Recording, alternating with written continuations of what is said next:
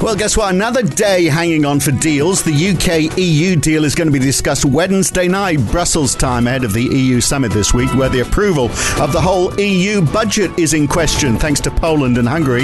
And the US fiscal stimulus, does it have to be halved to get through? And vaccines have started in the UK. Are we just a couple of days away from approval in the United States? It seems likely. It's Wednesday, the 9th of December, 2020. It's the Morning Call from NAB. Good morning. Well, rises in US equities. Most of this happened late in the day, though. The Dow and the Nasdaq up 0.4%, the S&P 500 up 0.3%. The US dollar is up a little, but it's been down most of the session. It's still down 0.2% against the Swiss franc. The pound is down a bit. It's at $1.33.5. That's 0.7% down on the high at the end of last week. But of course, that is still much better than it has been over the last few months. The Aussie dollar also down a little, still hovering above 74.1 US cents. 10-year Treasury is down 2 basis points. WTI crude is down 0.25%. COMEX gold is up 0.5%. And Tapper Strickland is still Director Economics for Markets at NAB in Sydney, is with me today. So Tapas, tell me, if the hope of a trade negotiation rested on you and you knew it was going to be implemented in 15 working days' time, and there was a meeting of all your trading partners in 2 days' time, and you've been invited for a face-to-face discussion, don't you think you'd be jumping on a train straight away to go there to get it sorted out? Not in coming days, which is how it was described yesterday after that phone call between von der Leyen and Boris Johnson was basically abandoned, and they said, we've got to do this in person.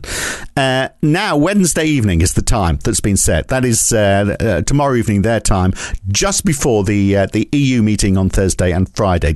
Doesn't that sound a bit like a last-minute attempt? And you know, that maybe he's not that serious about it after all? Good morning, Phil. Yes, it does seem like it's definitely coming down to the crunch time with those negotiations. And I guess for markets, they're taken a little bit of heart that the UK government did drop those controversial clauses in that UK internal markets bill. And you're noting earlier that cable has been relatively steady, even though these negotiations have been quite protracted now.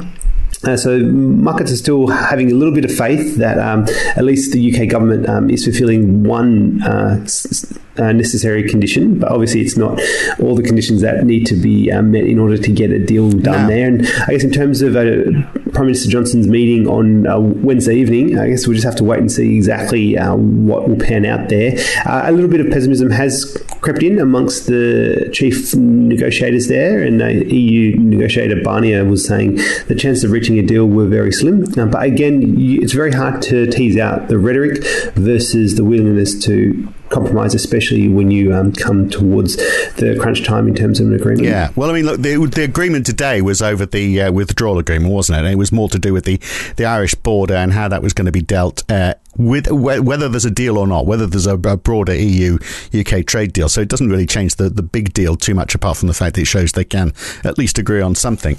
But look, the pound, I guess the sign of it is that the pound was softer today, even though they were the first in the West, in the UK, to start mass vaccinations for COVID-19.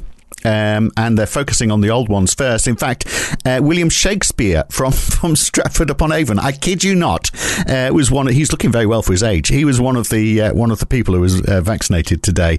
But look, it looks like maybe we're going to get some news from the United States as well. I don't know how much this is going to drive markets, but the Oxford AstraZeneca vaccine, by the way, still waiting for approval. But in the US, the Pfizer vaccine, the Safety Administration, the Food and Drug Administration, has released safety data, said there's no safety concerns. They meet on Thursday to make a decision.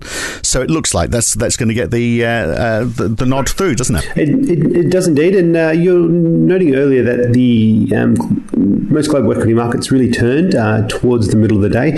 And part of the reason why they turned was those favourable headlines from the UK that they had started vaccinating people. And so I think that just crystallises in people's minds that this vaccination is actually being rolled out, and being rolled out quite quickly. And as you're noting, the US FDA vaccine committee meets on Thursday, and just given that the FDA itself released a favourable report on the vaccine, it's widely expected that they will also approve. And then some of the kind of suggestions in terms of the rollout time is they could actually start to roll out those vaccinations within days after that emergency use authorization is given. So the light at the end of the tunnel is becoming a little bit brighter, and that's giving markets more hope. I wonder whether, though, it also reduces the chances of the US getting this fiscal stimulus package through, which would be a shame, wouldn't it? But if some Republicans use it as an excuse to say, well, actually, things aren't that bad after all, because that is moving slowly. Mitch McConnell, the Republican who rather sadly likes to be called the Grim Reaper in the past, maybe not so much these days, but that's what he was nicknamed. He's wanting a $500 billion package. He basically wants to almost halve what's currently being bandied about, and he basically doesn't want aid to go to the states, particularly obviously Democratic states. So I wonder whether that's going to make much headway, really. It still remains to be seen on that one. And one thing that did give markets a little bit of heart was that McConnell is meeting with the Trump administration key officials in trying to come up with some kind of more comprehensive agreement there, but it does seem like there is a fair bit of daylight between where the Democrats are and where the Republicans are at the moment. I've seen a few reports saying that it could be another 7 to 10 days before we get towards a deal there. And just worth noting that even if a deal were to be passed, it's likely a more comprehensive agreement would be negotiated after the inauguration of Joe Biden. The other deal, of course, for the EU at their meeting on Thursday and Friday is the EU Recovery Fund, and whether Hungary and Poland are actually going to be locked out of it. I mean, are they going to be in the cold at minus 70 degrees like the vaccine? It looks like this is going to come to a head this week, doesn't it? And if those the other issue, of course, is if they play hardball, they could also block out basically the whole budgeting process for the EU. So it could be a very unproductive if they have that, and also they have no deal on Brexit. It's a very bad couple of days for the EU on Thursday and Friday. Definitely, and it does look like Poland and Hungary are discussing a political compromise that could see a clarification of that rule of law mechanism that would then allow the EU budget and also that EU recovery fund to be approved. So we'll just have to watch out for that, but it does look like there is some kind of agreement there, at least at a tentative stage. There's a piece in the, just talking about the EU budget, a piece in the FT today talking about whether the EU should be considering debt cancellation. Imagine that. Or should they issue perpetual bonds, given the same difference, really, given most of the debt's carried by the ECB. But their accumulated debt is well over 100% of GDP now. It's 160% next year on forecasts for Italy. If they want to get back to their operational parameter of being within 60% of GDP, then that would be massive cutbacks in EU spending. I guess that's an issue that everyone has to address this year. Meanwhile, European GDP, while we're looking at GDP numbers, that came in as expected, more or less, a 4.3% fall in Q3. But we also had, on the positive side, quite a big lift in economic sentiment in the Azu survey for December in Germany, up to 55 from 39, which was much better than anticipated. Definitely. And just worth noting, those European GDP figures were a final read on Q3 GDP. So we already had the preliminary numbers there, and they weren't too far off exactly where the preliminary numbers were.